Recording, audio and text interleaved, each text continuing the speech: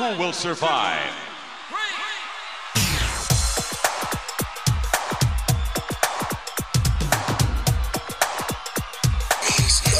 Nothing means nothing. What do you mean by that? I'm talking about all the way to the top, yeah.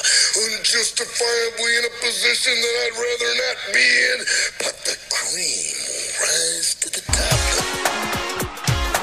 It's 93 time for WrestleMania. I will give you a show like you have never, ever seen before. Why? Because I can.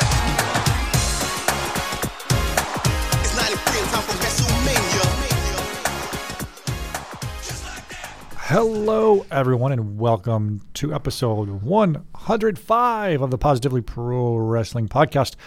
I'm your host, Steve Fountas, in an echoey room, and with me is Eric Sanchez. What's going on from the bedroom of this fine abode? What's going on tonight? Oh, not much. Just hanging out, watching some debate stuff between Trump on one channel and Biden on the other. And, okay, well, it's pretty interesting. That's fine. There's one thing we don't care about in this show, and that's elections or politics. So anyway. Well, you asked what I was doing. I'm just telling you what I was watching. You could have lied. You could have said looking at Funkos, which, by the way, you still need to pick up your Naomi glow-in-the-dark Funko, by the way. Yeah, I still have a $10 bill in my wallet, just for that reason. Crisp. I like it. No, it's probably ripped. Aw. Like that the ATM wouldn't take. I'm like, all right, I'll save it for Steve. What a nice guy. This week, we're going to be talking about Halloween Havoc, 1997, and oh boy, I don't know about you, baby, but I got a lot to say about this show. I hope you do. Can't wait to get into it. If this is your first time listening to us, guys, really appreciate that. You can follow us on Twitter at PPW Podcast, and you can find us wherever you get your favorite podcasts from. Simply search Positively Pro Wrestling Podcast. It will pop up for you. And best way to interact with us is Twitter, but we also have an email if you want to send a long forward note, audio question or something, to ppwpodcast@gmail.com. We have a t-shirt store, webmaneuver.net. But again, I've been saying this for the past few weeks. Just if you want to support us, just listen. That's all you got to do, right? That's right. That's all you have to do. I mentioned a second ago, this week there may be a bit of an echo on my microphone because I'm in an empty room. I feel like the ending of Fresh Prince of Bel-Air, where like Will's in the room. You're in a big empty room? Yeah. I don't hear it. Good. But either way, I feel like I'm in a big empty room, like not the "Why Don't He Want Me" episode, but like the last episode where he's all sad. Fresh Prince. Well, we were all sad. Let's be honest with each other. So what's new in your wrestling world? Have you been watching anything? I've been watching more Raw lately. Okay. And what I'd like to watch it on Hulu because it cuts it down to 90 minutes, which is pretty good for me because I get burnt out maybe 2 hours into it, then I pause it, and then I try to rewatch it later, and by that time the new episode is already out. Then I don't want to watch that because I haven't caught up with the other, and it's just I get weeks behind. So with the Hulu 90 minute deal, it's I can bang it out and catch up with what the most important storylines were. You watching NXT with like the Capitol Center where they have like the fans banging against the cage? Yeah, I've seen that. I watched it live last night, but I've been watching that on Hulu too. It seems like to me someone saw like how PWG shows were and like let's do that. Let's see if we can do that. In our, it does make it better. I'll say that to have those people there watching it live. Yeah, but PWG is not entirely set up that way. But I could see what you're saying. It's a small area with people, limited people right up against it.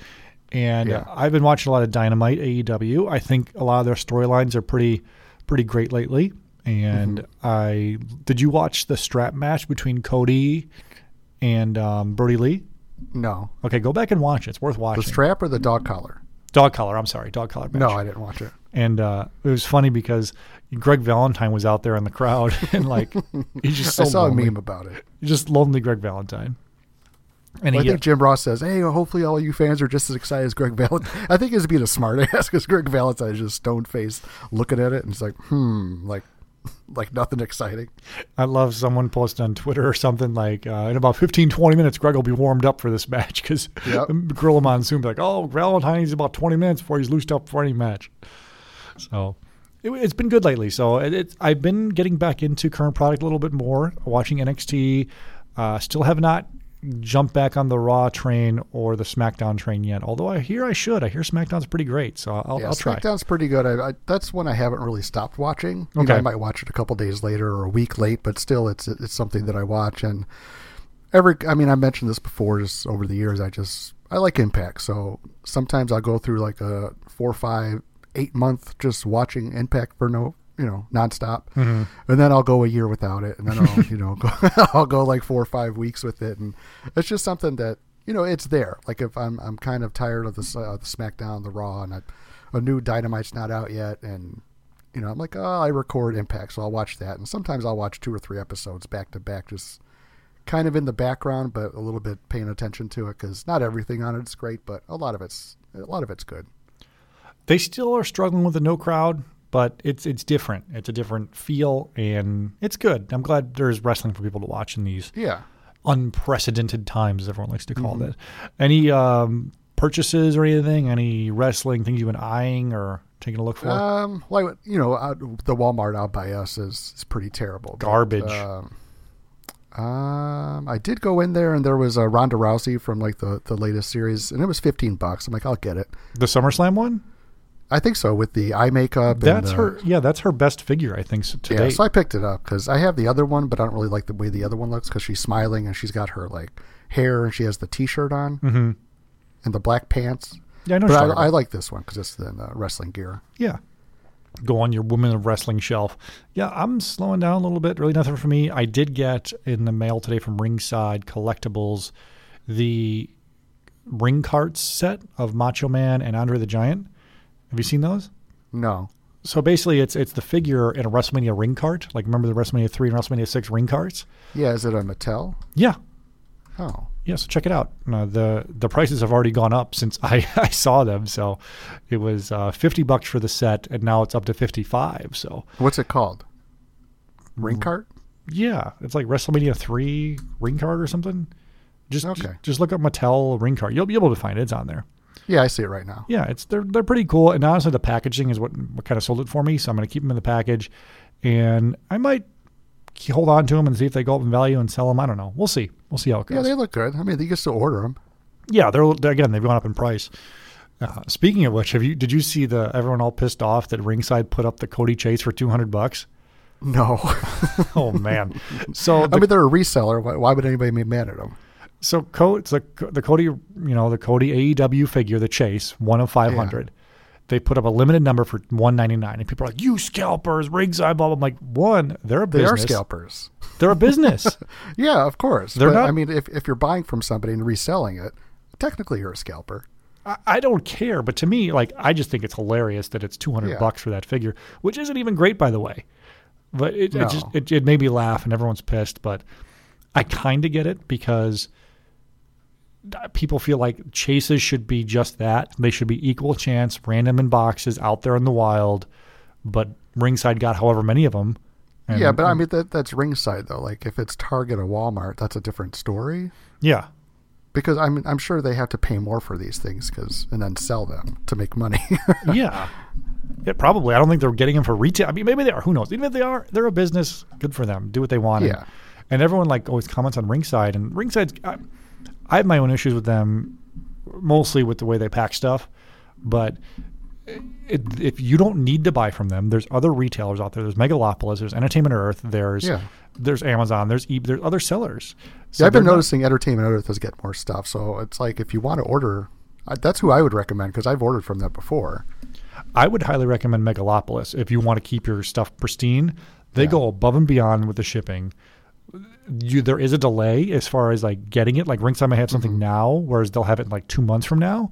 But unless you go into a signing, do you really need it right now? No. But also the perk of Entertainment Earth, they have that mint guarantee. So if it comes in messed up, they'll replace it for you or refund you if they don't have it. See, when you're a collectible site, I think shipping, you should take pride in it. And you shouldn't go cheap on it. Even mine from Ringside today, it was a regular box, no packing. And luckily everything was fine. But if your website's named Collectibles, come on. But either way, they know the deal. Yeah, but at the same time, if I know that if anyone has an issue, they're always like, "Yep, we will take care of you. We'll refund you, and just send it back, and we'll give you your money back, or we'll send you another one." So at least they do that. They take care of you. Yeah, I hardly order from them unless it's like a Black Friday deal. Yeah. All right. Ready to get into this show? Anything else you want to talk about? Hell yeah. No, there's nothing else I want to talk about. Just Halloween Havoc 97. Yeah. Okay, let's set the stage as we always do out here on the PPW podcast. October 1997. Where are you? And as a fan in life, where's October Eric in 97. 97? I was probably getting away from WCW. You're like a senior in high school, junior probably? No, I graduated. I graduated in 96. Okay, so you just started, community college, right? Maybe you're working. Either way, go ahead. Yeah, I'm working. So what are you doing? Yeah, I don't remember watching this. Mm-hmm. When it came out, I heard about it, watched replays on Nitro and stuff like that, but never really watched the entire pay-per-view. So this is the first for me. Okay, I'm glad to hear that. This is one of my favorite guilty pleasure bad pay-per-views. It does have one of the more famous matches in wrestling lore, the Rey Mysterio Eddie Guerrero match, which we'll talk about. Mm-hmm. It also has a lot to talk about in the main event with Hogan and Piper in a steel cage. See, some of these matches I've seen individually, just on their own, but I've never watched all of this from beginning to end. We'll get right into it, and we'll get through the entire show as we do. Me in 97, I'm in 7th grade, and I am pretty close to not the peak. My peak of my fandom lasted a long time, but like 97, I'm like really into it. Yeah. This is the time that other people in my school are starting to get into wrestling. And I was so hardcore WWF defender that like it was crazy. Like I was just arguing with people why WCW sucked and why Raw was better and whatever, even though Nitro at this time is on fire. Like, so for example, I went and looked up the ratings during this time frame. Okay. And this is the weeks leading up to this pay-per-view. So on 10/6, Raw does a rating of a 3, Nitro 3.9. So, okay. The week after that, Raw does a 2.3, Nitro a 3.8. The week before the pay-per-view, Raw 2.9, Nitro a 4.6. The day after the pay-per-view, Raw 2.3, Nitro a 4.3. So Nitro is kicking Raw's ass. Way more people are watching Nitro in 97. Even though, and even now, like everyone looks back and sees how great WWF was in 97, there's no stopping the NWO. There's no stopping all the craziness that's going on Nitro every week. And I also looked up the pay-per-view buy rates for this show. So I wanted to compare it to what WWF had at the time. Let's have you guess. What would you guess that this Halloween Havoc 97 pay-per-view did? How many buys? 800,000? No, way less. 800,000 is like WrestleMania level. So, and even that's you told me to guess. Okay, I'll give you one more guess. All right, 450,000. Close. 405,000. Very, very strong. I just had my numbers in the wrong spot. In comparison, the WWF October 97 pay-per-view was Bad Blood in Your House, which featured the amazing and best Hell in the Cell match, and the first one with Shawn Michaels and The Undertaker. What would you guess that pay-per-view? How many buys did that do? 150,000. Close, 168,000. So it's night and day how much more popular WCW is than WWF at this time. And it's crazy. Yeah, but the in Your House ones I never got into because they just kind of just weren't like the main four. So I think they were kind of starting up with that new stuff. Where to me, Halloween Havoc was one of like the big ones for WCW. Okay, well, in comparison, one of the big ones for WWF, Survivor Series 97 did 250,000. So still significantly less than Halloween Havoc did there. So WCW is on top of the world. And for me, I was watching both. And I specifically remember watching a lot of the Nitro replays after Raw. So I watched both shows, or I would tape it or flip back and forth. I was a flipper. But I loved both shows, and even though I claimed to only be loyal to WWF, do you remember were you watching Nitro at the time? Were you into it? Were you strictly Raw? No, I was into both of them. I was getting more into WCW. Not at the beginning of Nitro, maybe 2-3 months after Nitro started. Then I realized there was an option because they would talk about it on WCW Saturday Night. I got away from WWF because I don't know, it just got stale. So then I'm like, I kind of want to watch something different. But yeah, I was flipping back and forth. I didn't really buy pay-per-views back then. I just kind of, just saw the results the next Monday of what happened and that kind of stuff. So it didn't seem worth it to me to buy the pay-per-views at 18 years old. I didn't buy this for sure. I don't even know if I would have listened to the scrambled version of it, but I don't think I ever ordered a WCW pay-per-view or even saw one live other than like the mid-'90s ones, early '90s ones. I saw a couple of those at the Cheater Box, but I never ordered the heyday WCW pay-per-views. I don't know why. Did you ever order a pay-per-view from WCW? I went to a Starrcade party later in '97. Where was that? Starrcade. Where was that? Yeah.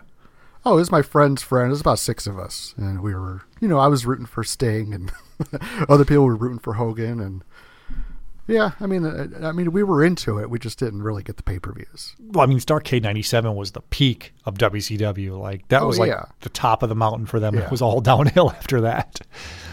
Well, I was still into it at 98, 99. And then I got out of it and I don't know. It's just like every 4 or 5 years I'd be into it, then I wouldn't be into it, then I'd be into it. And so this probably lasted till 99 for me. I think a lot of people were out of WCW in 99, 2000, et cetera. So you weren't alone in leaving ship. Yeah. Like Tank Abbott and, all that Evan Courageous and all those all those kind of guys. I've gone back and watched some of those 2000 pay-per-views on the network of WCW. Yeah. Mm-hmm. So have I. They're terrible. And the crowd is like at less than 1,000 people, it seems like sometimes. A big old curtain covering the arena up. And, oh, man, it was rough. Yeah, I don't know what it was. Everything just looked, just blah. Like it wasn't well-produced anymore. And it was just anybody could just get a job. And, yeah, it wasn't a good time. Well, but 97, baby. Yes. Now we're talking. 97 was a good time. October 26th, 1997, from the MGM Grand Garden Arena in Vegas, Nevada. The attendance, 12,457. The tagline for this show, Snap into the Madness. And this is a tale of two shows for sure as I watched this. And as I was watching the show, because I've seen the show before a bunch of times. Again, it's one of my guilty pleasure shows is bad pay-per-views. Okay. And I mainly love the second half because it's so bad. As I was watching the first half of the show, I'm like, I cannot believe these matches are on the same show as what will be the main event steel cage match. It doesn't seem like the same show. The first half of this was like really good. Yeah. And when I started to get to the Lex Scott Hall match, I'm like, oh my God, this is like I was just getting tired. Yeah, exactly. And then it was Savage and DDP. Okay. I don't really like DDP. And I'm this sucks too. We'll get into it. Let's get into it. I know we will. I'm just saying the first half was more exciting. I'm like, holy crap, I didn't realize this was so good. The show starts off. We get the intro video, which is basically all about Piper and Hogan. Nothing else on the card is highlighted, just Piper and Hogan. And the intro song, as they're playing throughout the arena, the overhead shots of the arena and everything, sounds like a song from WCW NW Revenge on N64, and maybe it was. It was. That just brought me back right to the video game. As they come in, they get rid of that first montage. Piper and Hogan, they come in, the panning of the arena, like you're saying, and just that music. I'm like, oh my God, that's got to be the WCW Revenge. That's the main music. I looked it up. Yeah, and if it's not, it better be. And if it's it is, because they do have different music settings in that video game. So I'm like. And it's on YouTube somewhere, but where you can click the different settings or different scenarios where you would have the music. And I clicked the Halloween Havoc. I'm like, that's not the music. So then I was going through three or four more, and I hit main music, and that was it. I'm like, yep, that's it. Tony Schiavone says that the cage match tonight is the biggest cage match in wrestling history. Well, it is the biggest cage match. It's the biggest cage, at least. 20 feet high. Well, is it bigger than the Hell in a Cell? Well, this was before Hell in a Cell. Let's see. This took place on October in your house, 26, 97. I would say it was bigger than the one at in your house. It is. It's probably not as big as the current Hell in the Cell, right? Mm-hmm. The crazy one that's giant, that's red now for some reason. Yeah.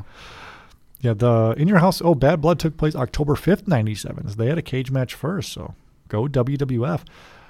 Yeah, but like you said, as they're panning the crowd, we've got Tony Schiavone, Bobby Heenan, Dusty Rhodes on the call.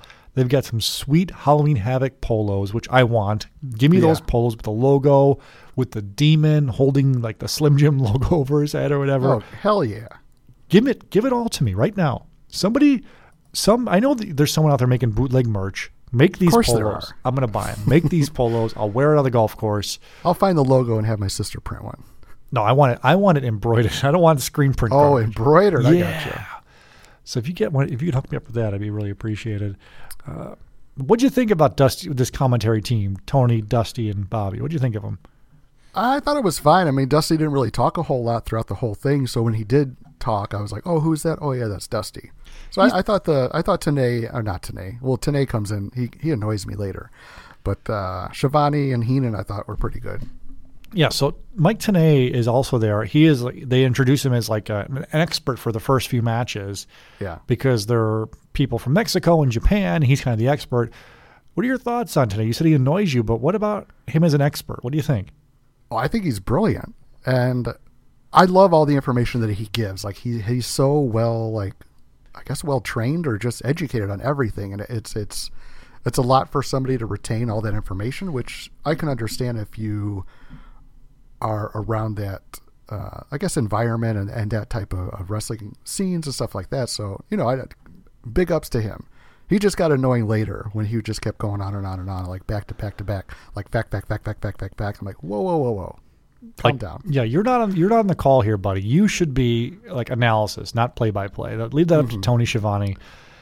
I think it was smart of Bischoff to do that, to hire him, because there's no way Bobby Heenan or Dusty Rhodes know who the hell these guys are. No. And I'm glad Tanay was there, but like I said, it just got to be the point to where it was like too much information. Mm-hmm. But it helped during the matches. Do you think there could be an expert now, either on AEW or WWE, for stuff like this? I don't even know who it would be. Maybe for like the women's division or something. You kind of have that with like Beth Phoenix and NXT.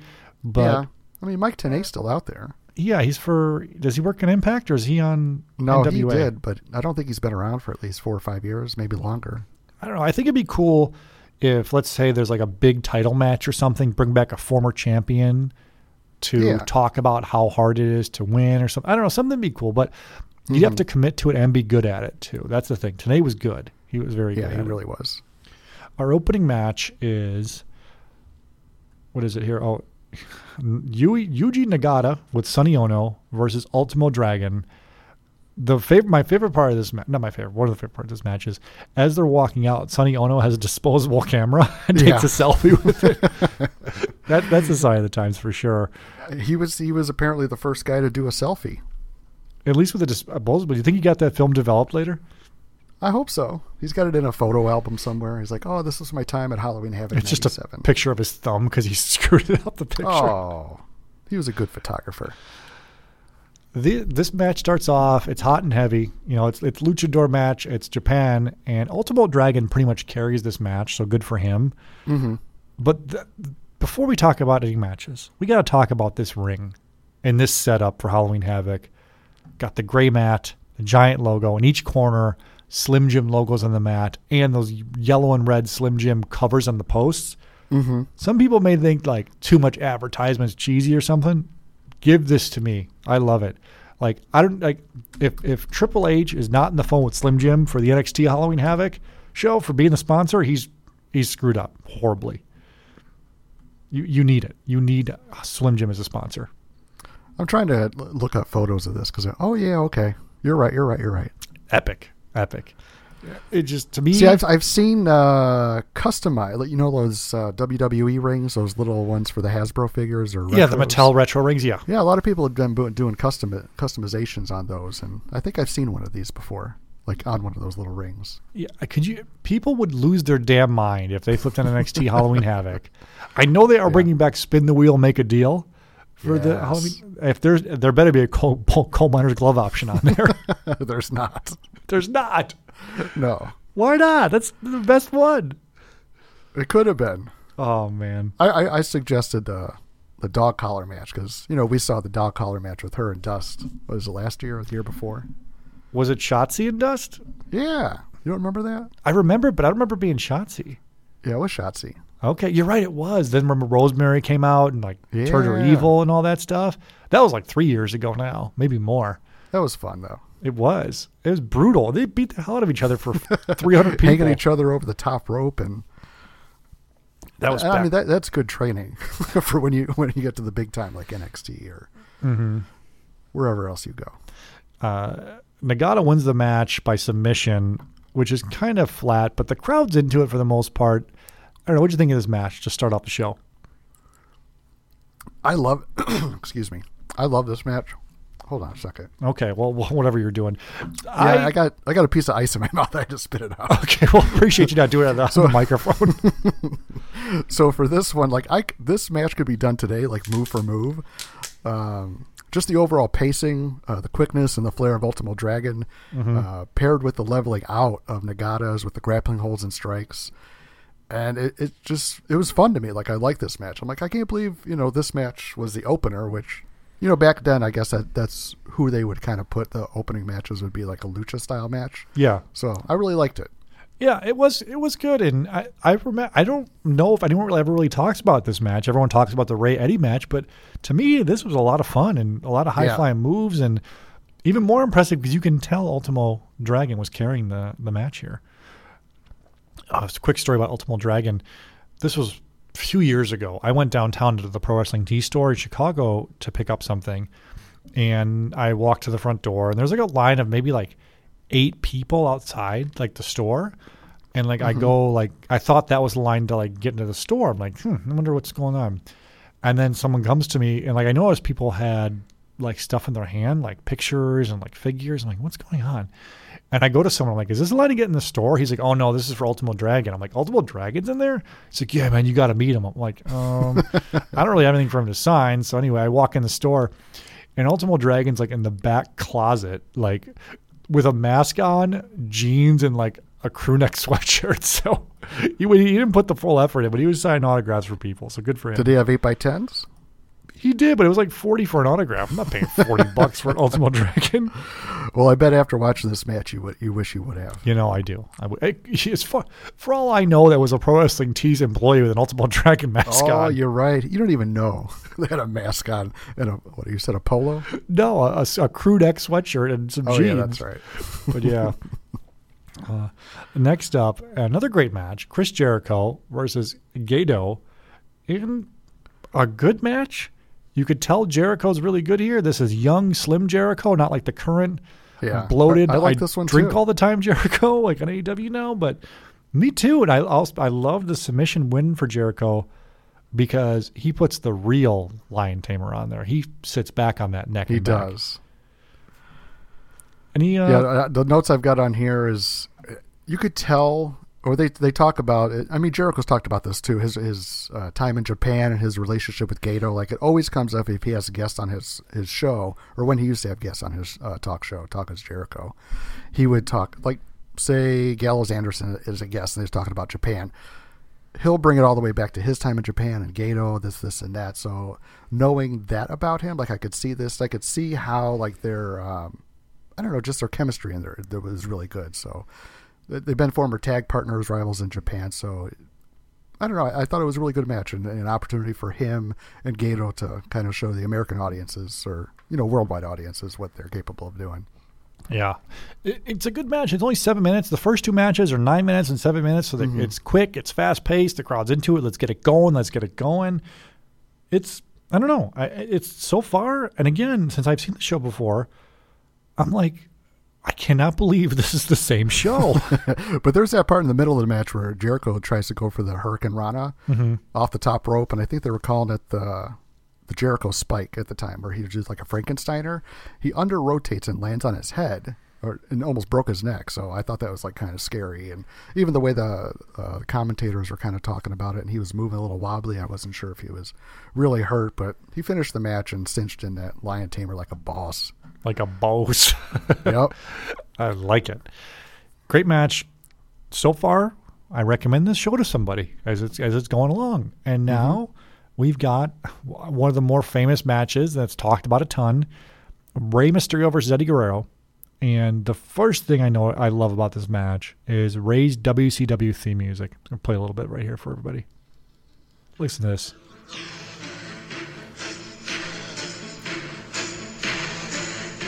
love it. Just a dun dun dun dun dun dun. Like, it sounds epic, you know? Were you watching this on the network or a DVD? The network. They played that. I don't know why they put Eddie's music or didn't play his WCW music. It's probably copyrighted or whatever, but yeah, they clearly didn't play Jericho's. They played because Jericho's was break the walls down. Yeah. All right. I was going to say some stuff about it, but I mean that's their prerogative to do that, and they don't want to pay anybody, so I understand.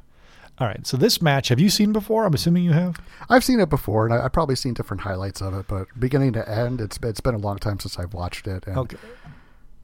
I always thought that this match was a little overrated, and I don't know why. Just in my head before I started this match, I think this match was overrated. Like, that was like my mindset going into it. Yeah. The first thing that happens in this match is Ray gets slammed to the floor by Eddie Guerrero. Like, not a little bit, because Ray does like a flip, but he misses or something, and Eddie just slams him to the floor. And that's a theme throughout this match. People remember all the high-flying spots. Sure. They forgot about the bumps that Ray took and how much he sold for Eddie.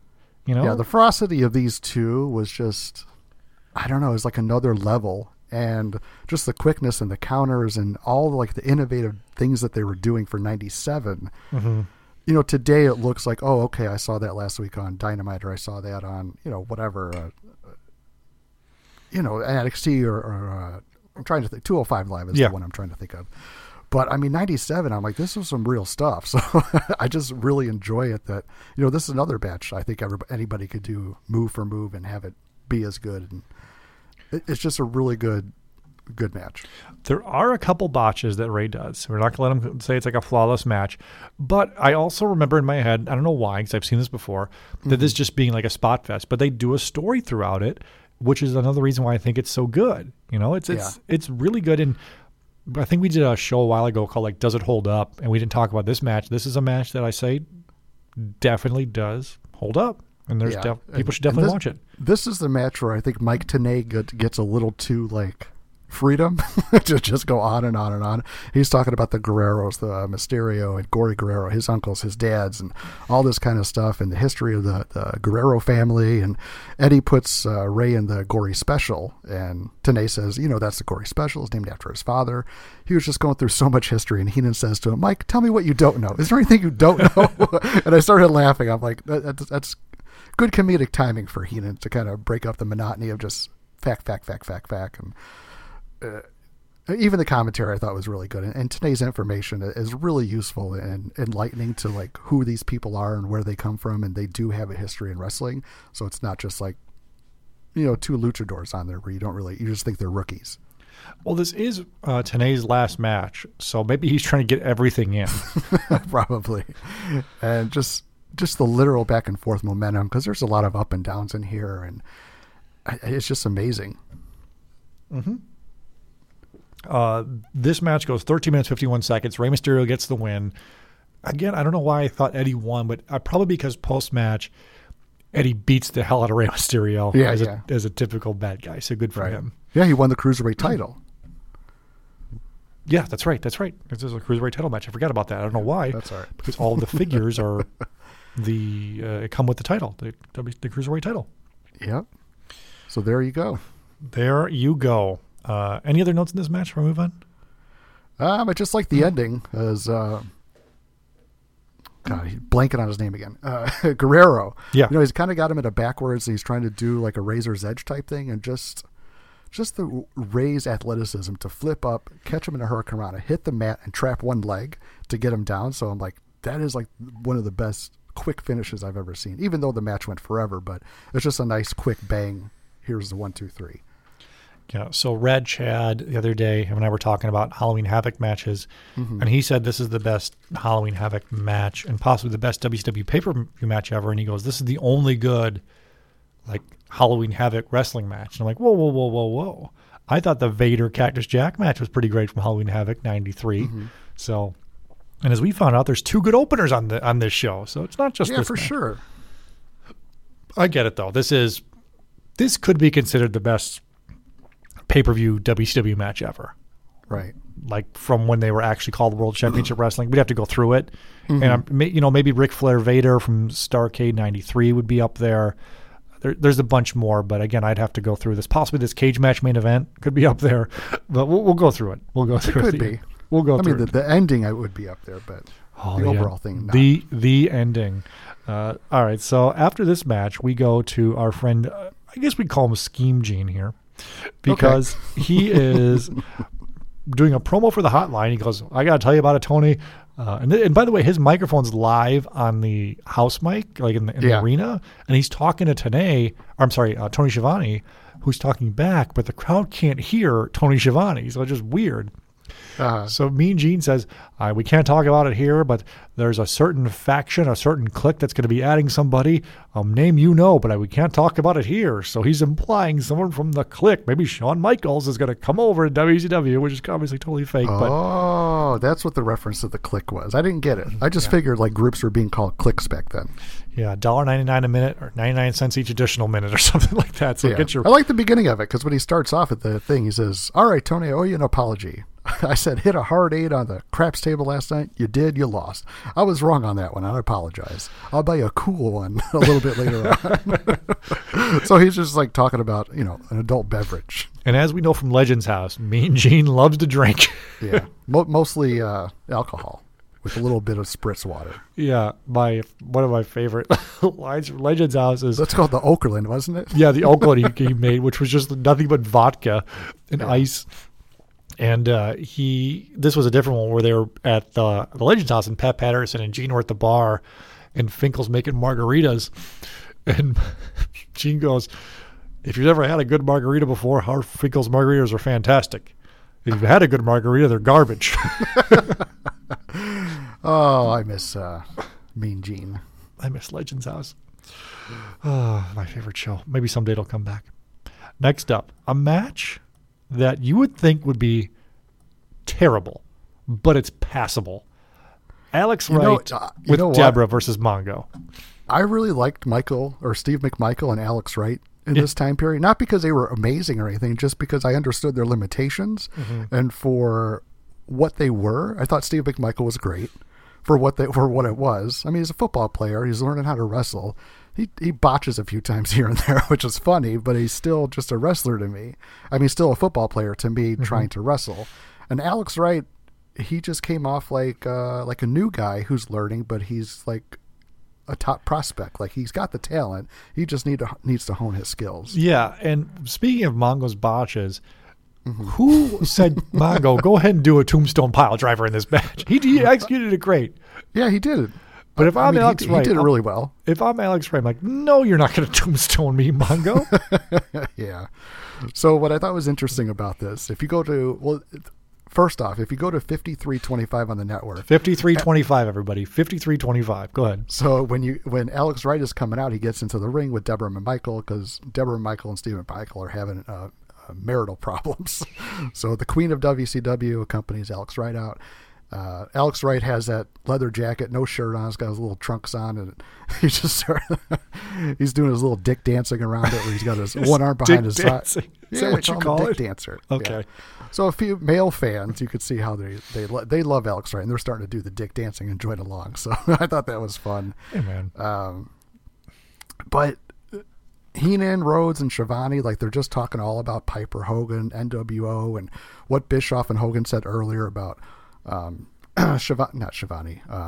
Bischoff said that Hogan's not going to wrestle tonight unless you sign a contract to guarantee his safety, that Sting's not going to be here, and if you give me that contract, J.J. Dillon, then we'll wrestle. So he's threatening to not show up for this, for the end of the match. So they're talking about all that while these two guys are wrestling. Yeah, that was weird. And also, another angle happens at the end of this where Goldberg shows up out of nowhere. Yeah. And spears the hell out of Mongo. So Mongo's getting Goldberg over. Look at that.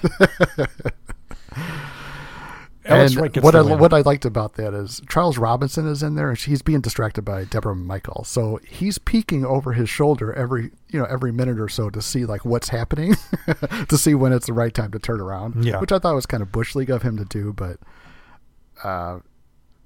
he lets it play out. Then he turns around. He's like, "Oh my God, Alex Wright is on top of McMichael." He counts the 3. Yeah, 1, 2, 3, big pop. Alex Wright wins, big pop for Goldberg, and he'd be the world champion pretty soon in '98, beating Hogan and started his undefeated streak and all that. So Goldberg is a star in the making. Really, we could trace it back to Mongo. So let's give him some credit there, right? So Deborah hired him as like a bounty on McMichaels because I think the payoff was the Super Bowl ring, right?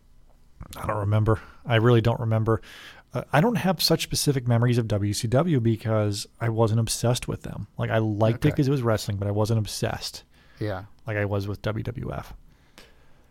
All right. You mentioned the Sting Hogan thing where Hogan says he's not going to show up unless he's guaranteed Sting isn't there. And like, it's just kind of weird, but the crowd doesn't around this time didn't care because they were so into Sting. Right. But they were talking about how J.J. Dillon hasn't ensured the safety of Hollywood, and that he wants WCW, I guess WCW, because he didn't really say. They're just like, talking about how you need to do this, you need to do that. And at the time, it was NWO versus WCW, so that's just what I'm assuming. Mm-hmm. The WCW provides him and Hogan safety, and Sting won't be there in any way, shape, or form. And then after kind of Bischoff lays that out, like that's cut and dry, like that's the information that you want to give the fans. Hogan just cuts like what seems like a 10-minute promo just to have Bischoff wrap it up in 5 seconds, and he's like, find another main event if you can't provide this. Can you imagine, like, you buy the paper, you're like calling the cable provider, I want my money back right now. Hogan just said he's not going to be there. Like, who? I had to pay for this information. Like the WrestleMania, you're watching the WrestleMania with Hulk Hogan. Is he still wrestling? Like the poor cable provider. Mm-hmm. All right, so we've got 4 matches so far. And so far, we're like, okay, this is a good show.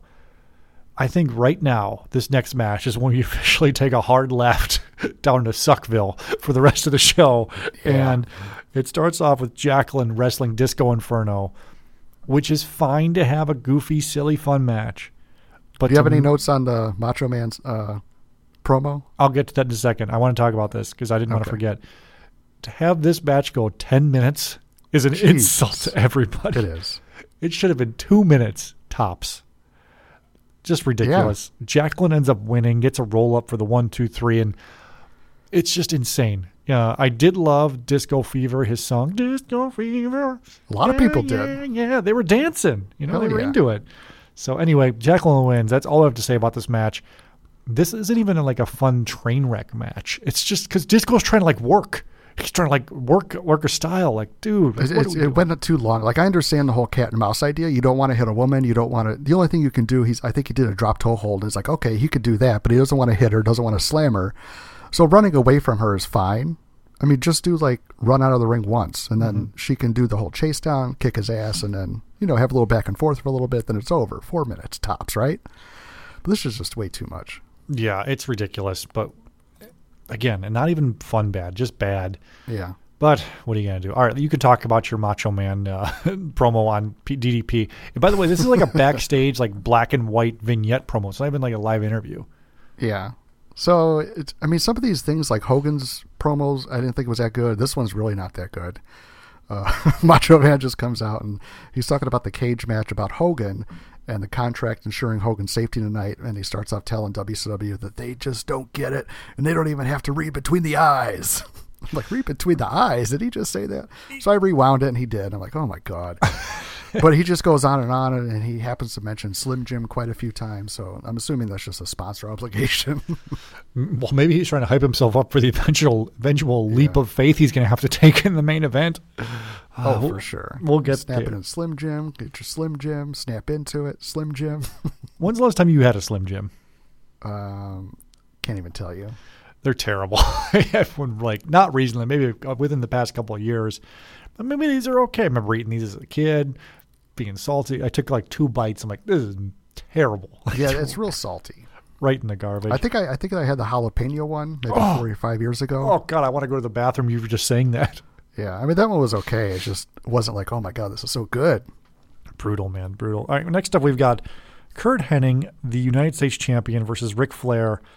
Mm-hmm. On paper, I'm like, okay, this is going to be good. It's not. It's just a mess. Flair. Yeah, I think it's just. It's your typical Flair stuff. It's your typical Hennig stuff, and I don't know. It's just what didn't capture any interest in for me. Again, like I like both guys. 14 minutes. Hennig comes out in a cutoff Ric Flair robe type of thing. So I don't know if he stole his robe or something, but yeah, this is like the follow up to the Fall Brawl War Games where Ric Flair had Kurt Hennig on Team WCW, and when WCW NWO were all in it, Hennig just turned NWO and beat the shit out. Was that the "I'm giving you my spot" Arn Anderson promo? Yeah, that was that. Oh, and then God. the Fall Brawl happened, and then Hennig turned on him, and I think they all slammed Ric Flair's head in the cage. In the door and knocked him off. But I read that the time that he was off, he was actually getting like what was it? Facelift. Okay. So whatever bandages he had on between the time that he left and the time he came back was, it helped the angle because it's like they really broke his face, but he was really getting a facelift. All right. So Kurt Hennig wins by DQ. 14-minute match, could have been a 6-minute match, but yeah, again, the ending surprised me. I didn't think Flair would take it to that level. He kind of gets Kurt caught up in the upside down trio woe, and he puts the belt like plate facing his face, so it's not like he's kicking the plate. But anyways, he sets the belt around like in front of Kurt Hennig's face, and when he kicks it, it's like the plate smashes into Hennig's face, and I'm like, oh, that's pretty brutal. Yeah, not messing around. Okay, next up we've got Lex Luger versus Scott Hall with special referee Larry Zbyszko. This is a match that I saw. I was like, you know what? I'm going to like this because I like Lex Luger. I like Scott Hall. I like Larry Zbyszko. Like, this has got everything I need. Luger comes out, and I know people like to shit on Luger all the time and say he can't work and he's no promo and blah, blah, blah. In WCW 96, 97, 98, he was over. Crowd loves him. They're popping. He's getting the pyro. I could see him really as a liked him. superstar. Yeah. I'd like Luger back from 93 when he was going to slam Yokozuna and win the title and I'll be your hero and all that stuff. Right. Lex Express. Another match that didn't need to be 13 minutes long. I didn't get it. Like you said, like I like all three and I really like the Zbyszko angle with the NWO. Like, me too. He is like diehard WCW and doesn't give a shit if he's like talking trash to anybody in the NWO. But him and Bischoff was special, and I mean Bischoff gets involved in this, Six gets involved, and it's just a whatever match. Like the ending is just, I think they're calling it a dusty finish now, but it's just a schmoz in my opinion. Like, so why don't you go over what happened? How goofy it is for everybody. Let's see the notes.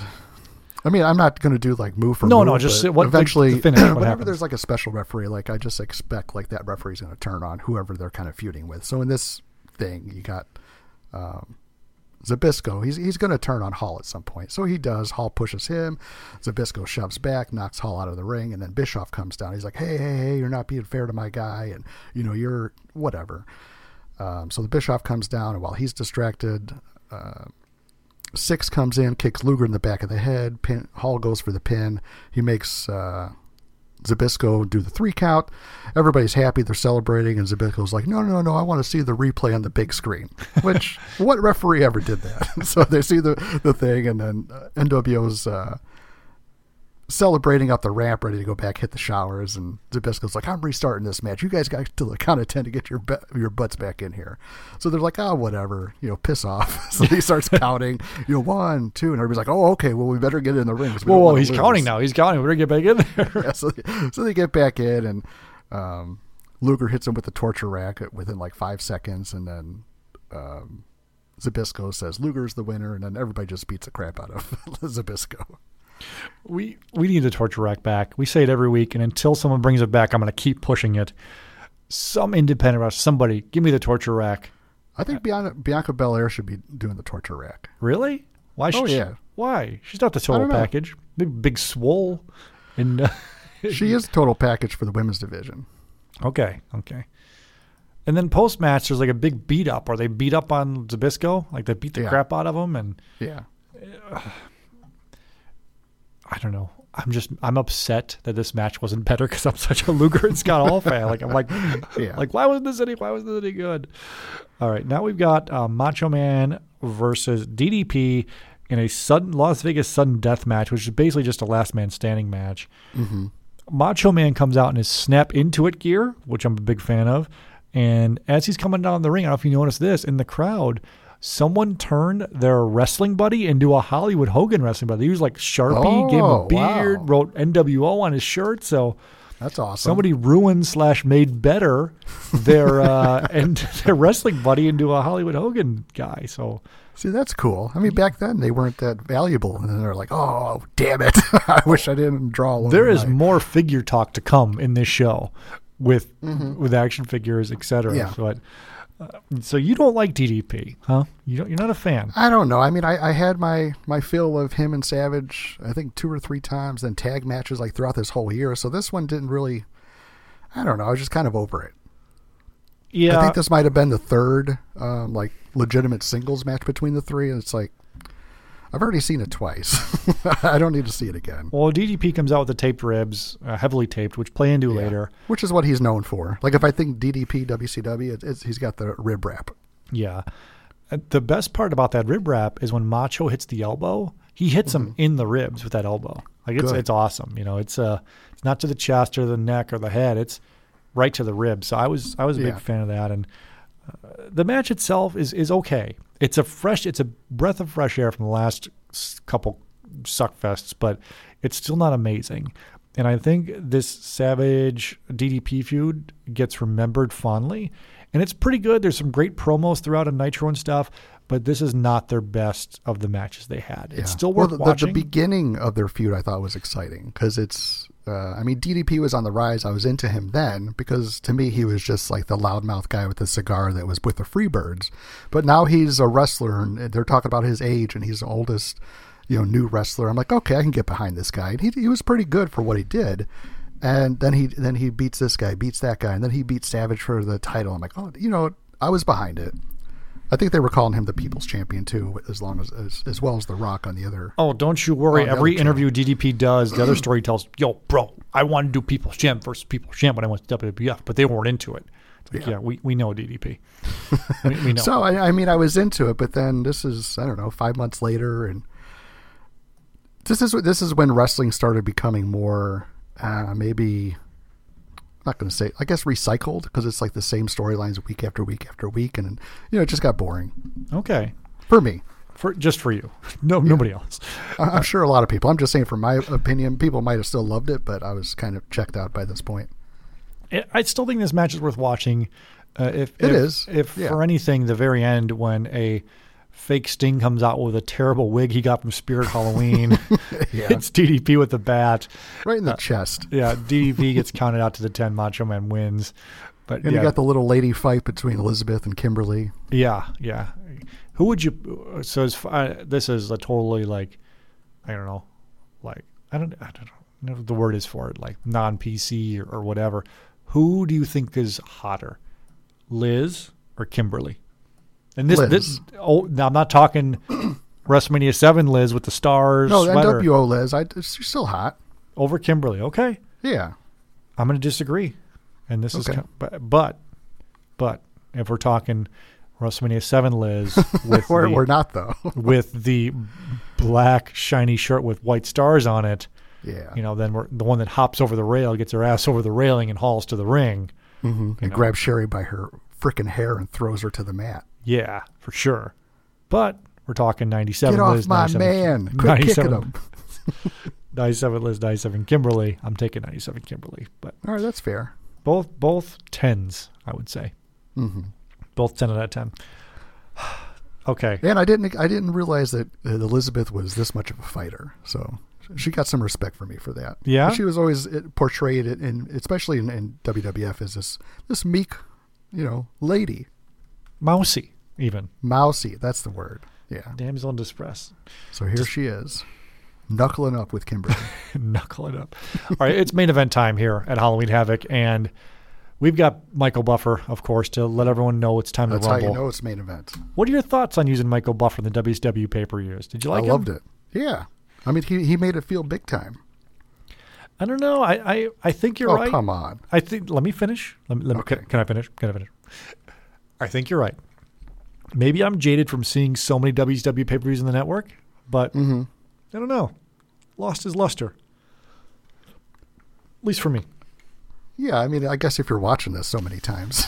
I'm surprised that... How many times have you seen this pay-per-view? I don't know. I've seen this match we're about to talk about at least 20 times. Yeah, so maybe that's it. Maybe. Have you seen this match before? Yeah, I swear we watched this match before on a show. Like I think about cage 2 years matches. ago. I think we watched it either. Yeah. It was either a thing we watched about a show on Everybody Hates It, but I Love It, or a cage match or So Bad It's Good, something like that. Yeah, because there's different parts of this that I remember talking about. I remember the Roddy Piper LJN. Yeah, well, I remember the flimsy ass rabbit cage. All right, so that's what I call it. So this cage, if you've never seen this match before, go to the network and watch it. It's not a classic blue steel cage. It's not the mesh cage. I don't know what it is. It's a rabbit cage, like you said, around the ring, because it's not on the ring. It's around the ring. Yeah. So it's on the floor, and it's legit 20 feet tall. Yeah, it is. Because it's on the floor. I guess it's not that flimsy, because people are climbing up it and down it and, on top of it, but it's just shakes. Like it doesn't look safe. I wouldn't climb it. It doesn't seem safe to me.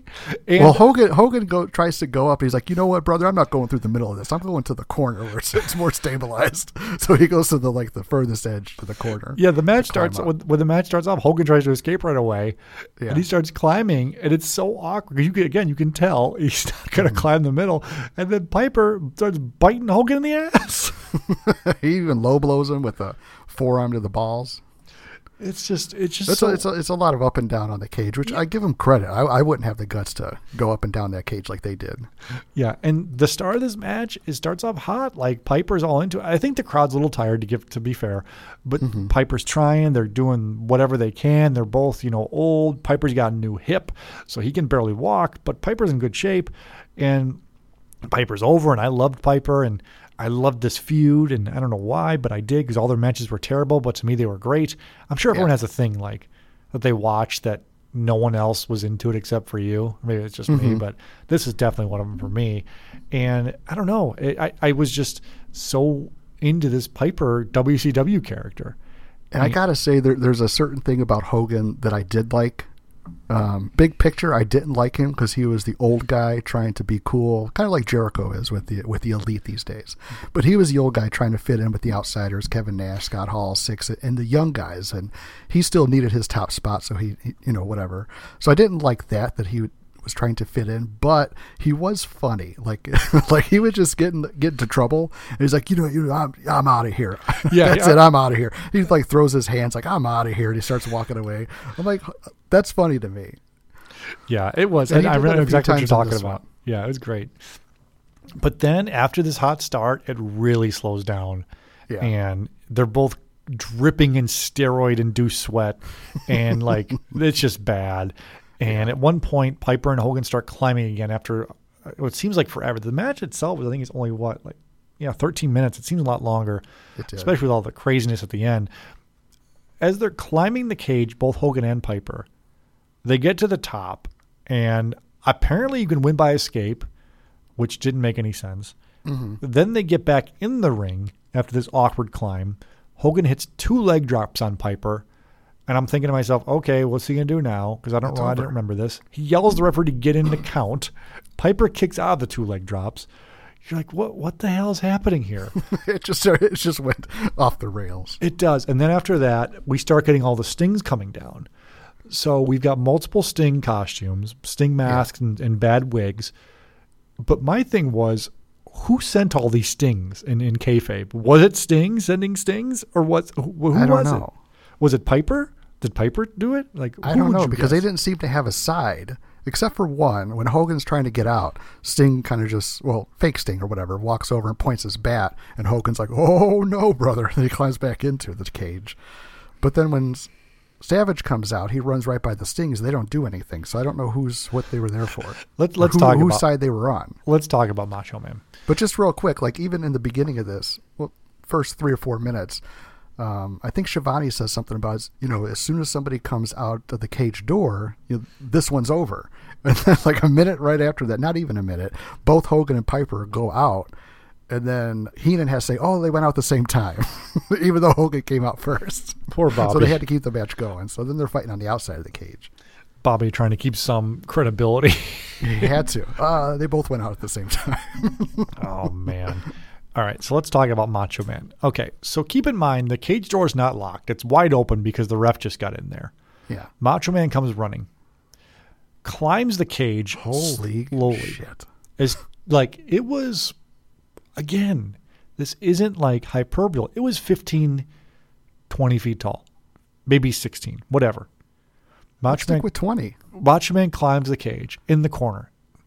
So his head's at least 26 feet in the air. Leaps to do a double axe handle onto Piper. Uh-huh.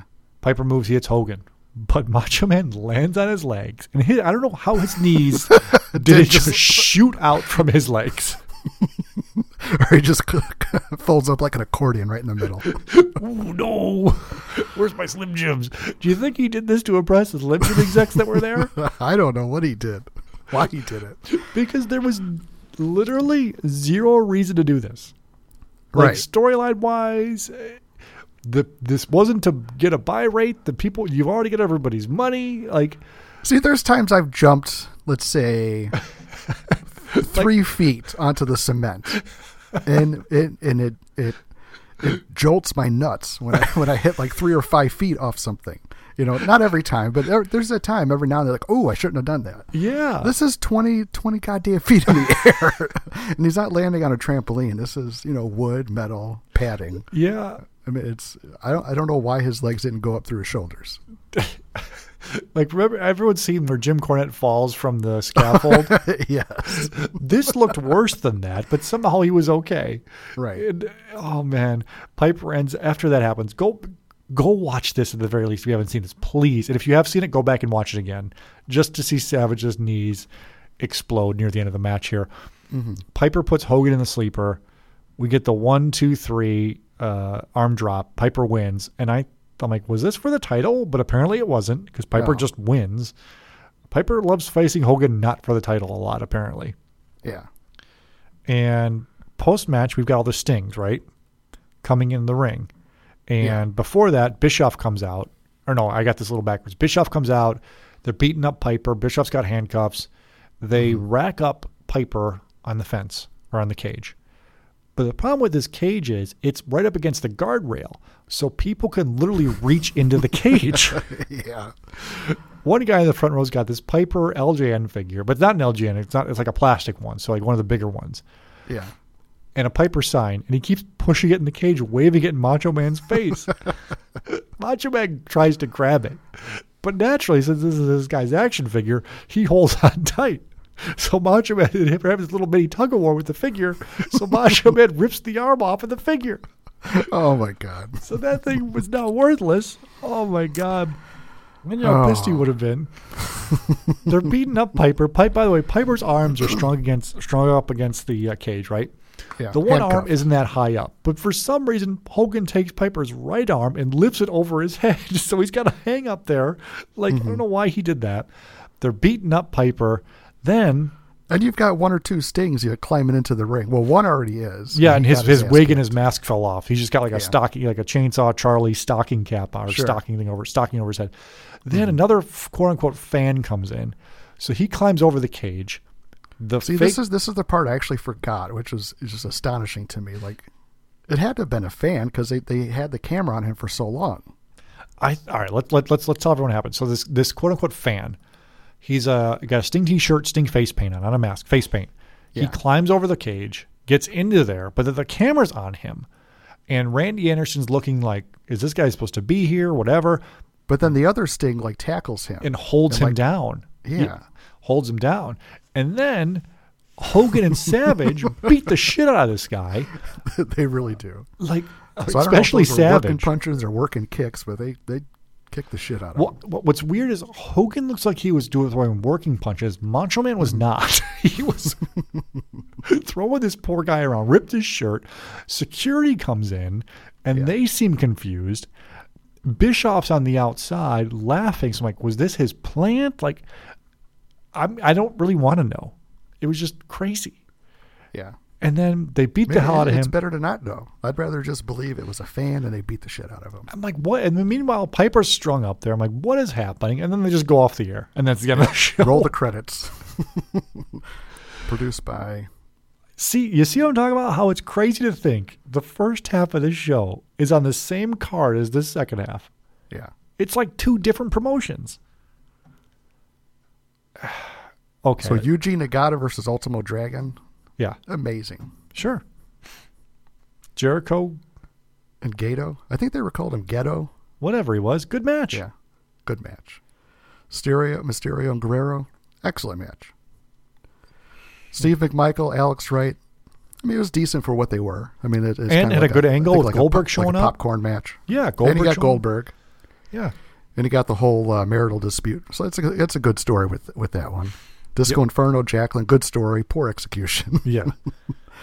Hennig Flair kind of fell flat for me. Yeah. Everything else just kind of fell flat after that. I mean, there's falling flat, then there's this steel cage match. Yeah. This is, again, one of my favorite train wrecks in wrestling history. I love it. Yeah, I guess the highlights for me is Hogan, just giving up. He says, I'm out of here. And he's packing it up. And Savage, he climbed that cage so quick. It just jumped. And it was just so fast. Like, I didn't even think of the repercussions of jumping from that high. But when you're talking about it, I'm like, yeah, that does make a lot of sense. I don't know, man. And the fan. Yeah. Beat up. It's crazy. It's a mess. Go watch it. Go watch it. That's the best endorsement you can get. Let's give WCW Halloween Havoc 1997 our letter grade. What are you going to give it as a show overall? Let's see. I would give it a B+. Okay. Only because the first half was really like innovative and exciting. The other stuff I think was just falling back on the old stars and trying to make, as a lot of people say, chicken salad out of chicken shit. I'm going to give it an A++ for this. Get out of here. A++. I mean, Ralphie's teacher from Christmas Story. Realistically, it's a B for me. Not even a B+, but yeah, for just a sentimental, personal reason, it's an A++. Okay. All right, I'll give that to you. I like it. All right. Anything else about this show before we kind of wrap up our show this week? Any other notes? We were talking tidbits? about it, and you were talking about how the first half was way different than the second half. And at the beginning of this, when I was watching it today, I was watching it, and I'm like, after the disco match, I'm like, I need a break. And then I'm thinking, like, should I even bring that up? Because I was watching it, and I'm like, oh, this sucks. And I'm like, I'm getting hungry, I'm getting bored. So I got up and took like a 2-hour break. Then I came back and trudged through the rest of it. But there's this option on WWE Network if you're watching on the desktop. If you right-click anywhere in the video screen, there's a play speed. So on the ones that I was more bored with, I changed the play speed. You like fast-forwarded Ric Flair, Kurt Hennig? What are you doing? Yeah. Yeah. I did. I mean, I saw everything. I heard everything. It was just 2 times faster. so I knocked that one out. I knocked out the Savage, not the Savage, Savage DDP and Scott Hall and Luger. There were some parts I did rewind and put it at regular speed, so it's not like I watched them all at 2 speed. But did you watch the main event at 2 tough speed? To get through. Did you watch Macho jump from the top of the cage at 2 speed? No. I watched that one beginning that because I figure it's Hogan, it's Piper. I forgot about the rest of it, but for some reason I thought some of this stuff was also part of the. Not that I thought Ric Flair was in this one, but I remember Hogan and Flair being in a cage match. They were just bleeding all over the place. So that's part of why I wanted to watch this whole thing, because I wanted to see both of these guys bleed real bad, but this wasn't the match. What would you give the main event letter grade as a whole? Like D. Post-match D, including the ending with the fan? And Piper and Savage jumping and pulling his knees out. It's still a D. Savage destroyed his legs for you. He did. And all he gets is a D. I'm giving it an A-. Oh, okay. And only a minus because the fake Sting's face mask and wig falls off. So they slightly ducked in points there. But It's a mess. I remember when this match was being hyped up, and Piper, I think he was the president or whatever he was at the time, and he made this match.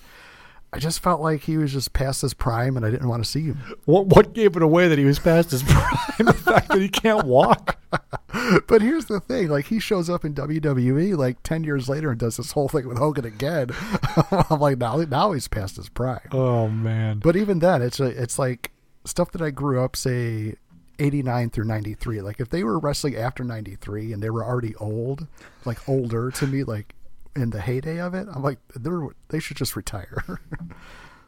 So Hogan still looked good. Would you recommend someone watches this show? Hell yeah! I mean, I had fun watching it. You did? Me too. I mean, I still needed like an hour break in between, but hey man, it's fun. You ordered the pay-per-view. You had a pay-per-view party for this Havoc. You weren't getting a break. You were going all the way through. You had to. I'd probably go outside, have a couple smokes, and call some other people during some of the slow matches. Back when you smoked? Yeah. Go chief it up outside. Yeah. Okay. All right, everyone. I hope you enjoyed this show. And please go back and watch Savage destroy his knees and watch the Sting guy get beat up and watch Macho Man rip a action figure in half, and keep an eye out for the Hogan Wrestling Buddy custom and all that stuff. It's great stuff. All right, before we wrap up this week, I want to give a couple shout-outs and thank yous. I want to thank a new listener, Gerald Rosenberg. He's at IronDad75, tweeted me saying, heard the show for the first time this week. Great stuff. Looking forward to hearing more. I believe that was a Survivor Series 90 show, so awesome. Always good to hear new listeners, and don't be a stranger. Always say hello to us. Really appreciate you listening every week, and hopefully every week, I should say. And feel free to go back in the archives to listen to old shows. They're a lot of fun. I want to thank some of our podcast buddies. I want to thank Lee from the Raw is Nitro podcast. Him and I are still working on timing to go ahead and set up a time to do a show together on his show. So keep an eye out for that as soon as we get it figured out. He lives in Australia, so it's a little bit goofy on timing, but we will figure it out. But follow the Raw is Nitro podcast and give them a listen too. You want to listen to our friends at the Doing the Favor podcast. They've got a show each and every week where they talk about figures, talk about football and everything else in between, and lots of fun stuff. The Breaker and Bane Power Hour, love that show, and awesome guys. There's also the Back to the Nintendo show, so check those guys out as well. And also check out Justin Summers from the Wrestling Cheers podcast. I mentioned last week how much I love his audio quality, and I do like that. And it's cool because his show is very focused, which ours is kind of a little bit, but his has a specific Ohio independent wrestling focus, so it's cool to check that out. Speaking of focused and independent, well, kind of independent, Daniel Spencer and friends over at the Ringside podcast, check them out. They have a show every week, and Daniel tells stories about his time as a Impact referee, which he is right now, and they talk about current product, old product, etc. Make sure to follow the Ringside podcast. Follow our friends at the Fully Posable or Wrestling Figure podcast. Scott and Jeff do a show every week. I've been doing one for years and years and years, and there's lots of wrestling figure podcasts out there, but they bring a fun, positive one every week, and they're expanding a little bit, talking G.I. Joes, talking other figure lines, and I like it. And one of my favorite things about their show is their listener interaction and the Fig Life community that they built. That is the Fig Life and One Fig community that's also kind of jumped into that as well. So follow and listen to Fully Posable. Last but certainly not least, follow our friends at the Our Vantage Point Wrestling Podcast, Retro Wrestling Podcast, one of my favorite podcasts out there today, and I hope that more people check them out. I listen to all the shows I mentioned. I listen to all of them, but Our Vantage Point, I think, will be the most universally liked for everybody. So check them out, especially if you are a fan of our show. We're right in your wheelhouse with them. So yeah, a lot of shout-outs this week, but stuff we support and listen to. So we got our own unofficial podcast. We got our unofficial podcast network supporting everybody. Well, let's keep that going. It's fun. It is fun. All right. Anything else before we wrap up, Eric? I'm just scrolling Twitter right now, seeing a lot of Targets putting out the displayers of the Legend Series 8. You going to grab those? I might grab the Jake and the Guerrero Warrior. I'm not a big fan of the Hall of Fame. Not a big fan of the Queer and Doesn't Work Ultimate Warrior. No, I'm not. You know what I'm trying to say. I do. I'm a fan of him in his heyday, not him in his gray hair, like giving a promo about, one day the man will breathe his final breath. Yeah, that one. Okay. And literally he did. So rest in peace, Ultimate Warrior. Yeah, I don't know. I'll probably get out of that the Jake. I like that. I don't know though. I like the Paul Orndorff one too. I think it's a Oh yeah, I need a Paul Orndorff. But with this Jake, I think the Chase is one of the green pants, Yeah. the one that matched like the Hasbro. Yeah. Like that look to me is just who Jake was, only because I had the Hasbro. I don't know how many times he even wore that in like real life, but to me that was real life for me when I was playing with. So if I'm out and about, you want like Jake in the green and who else? Yeah. Orndorff and Eddie Guerrero. If you're out and you see him, just buy them all, and I'll tell you if I want them. If not, we could return them. Target's return policy is pretty lenient, so yeah, let me know. So grab. I'll do the same. So we'll keep an eye out for each other. Cool. All right, guys. Thank you all for listening. Eric, thanks for coming on. As always, got it. We will see you next week. It's 93 time for WrestleMania. The best there is, the best there was, and the best there ever will be.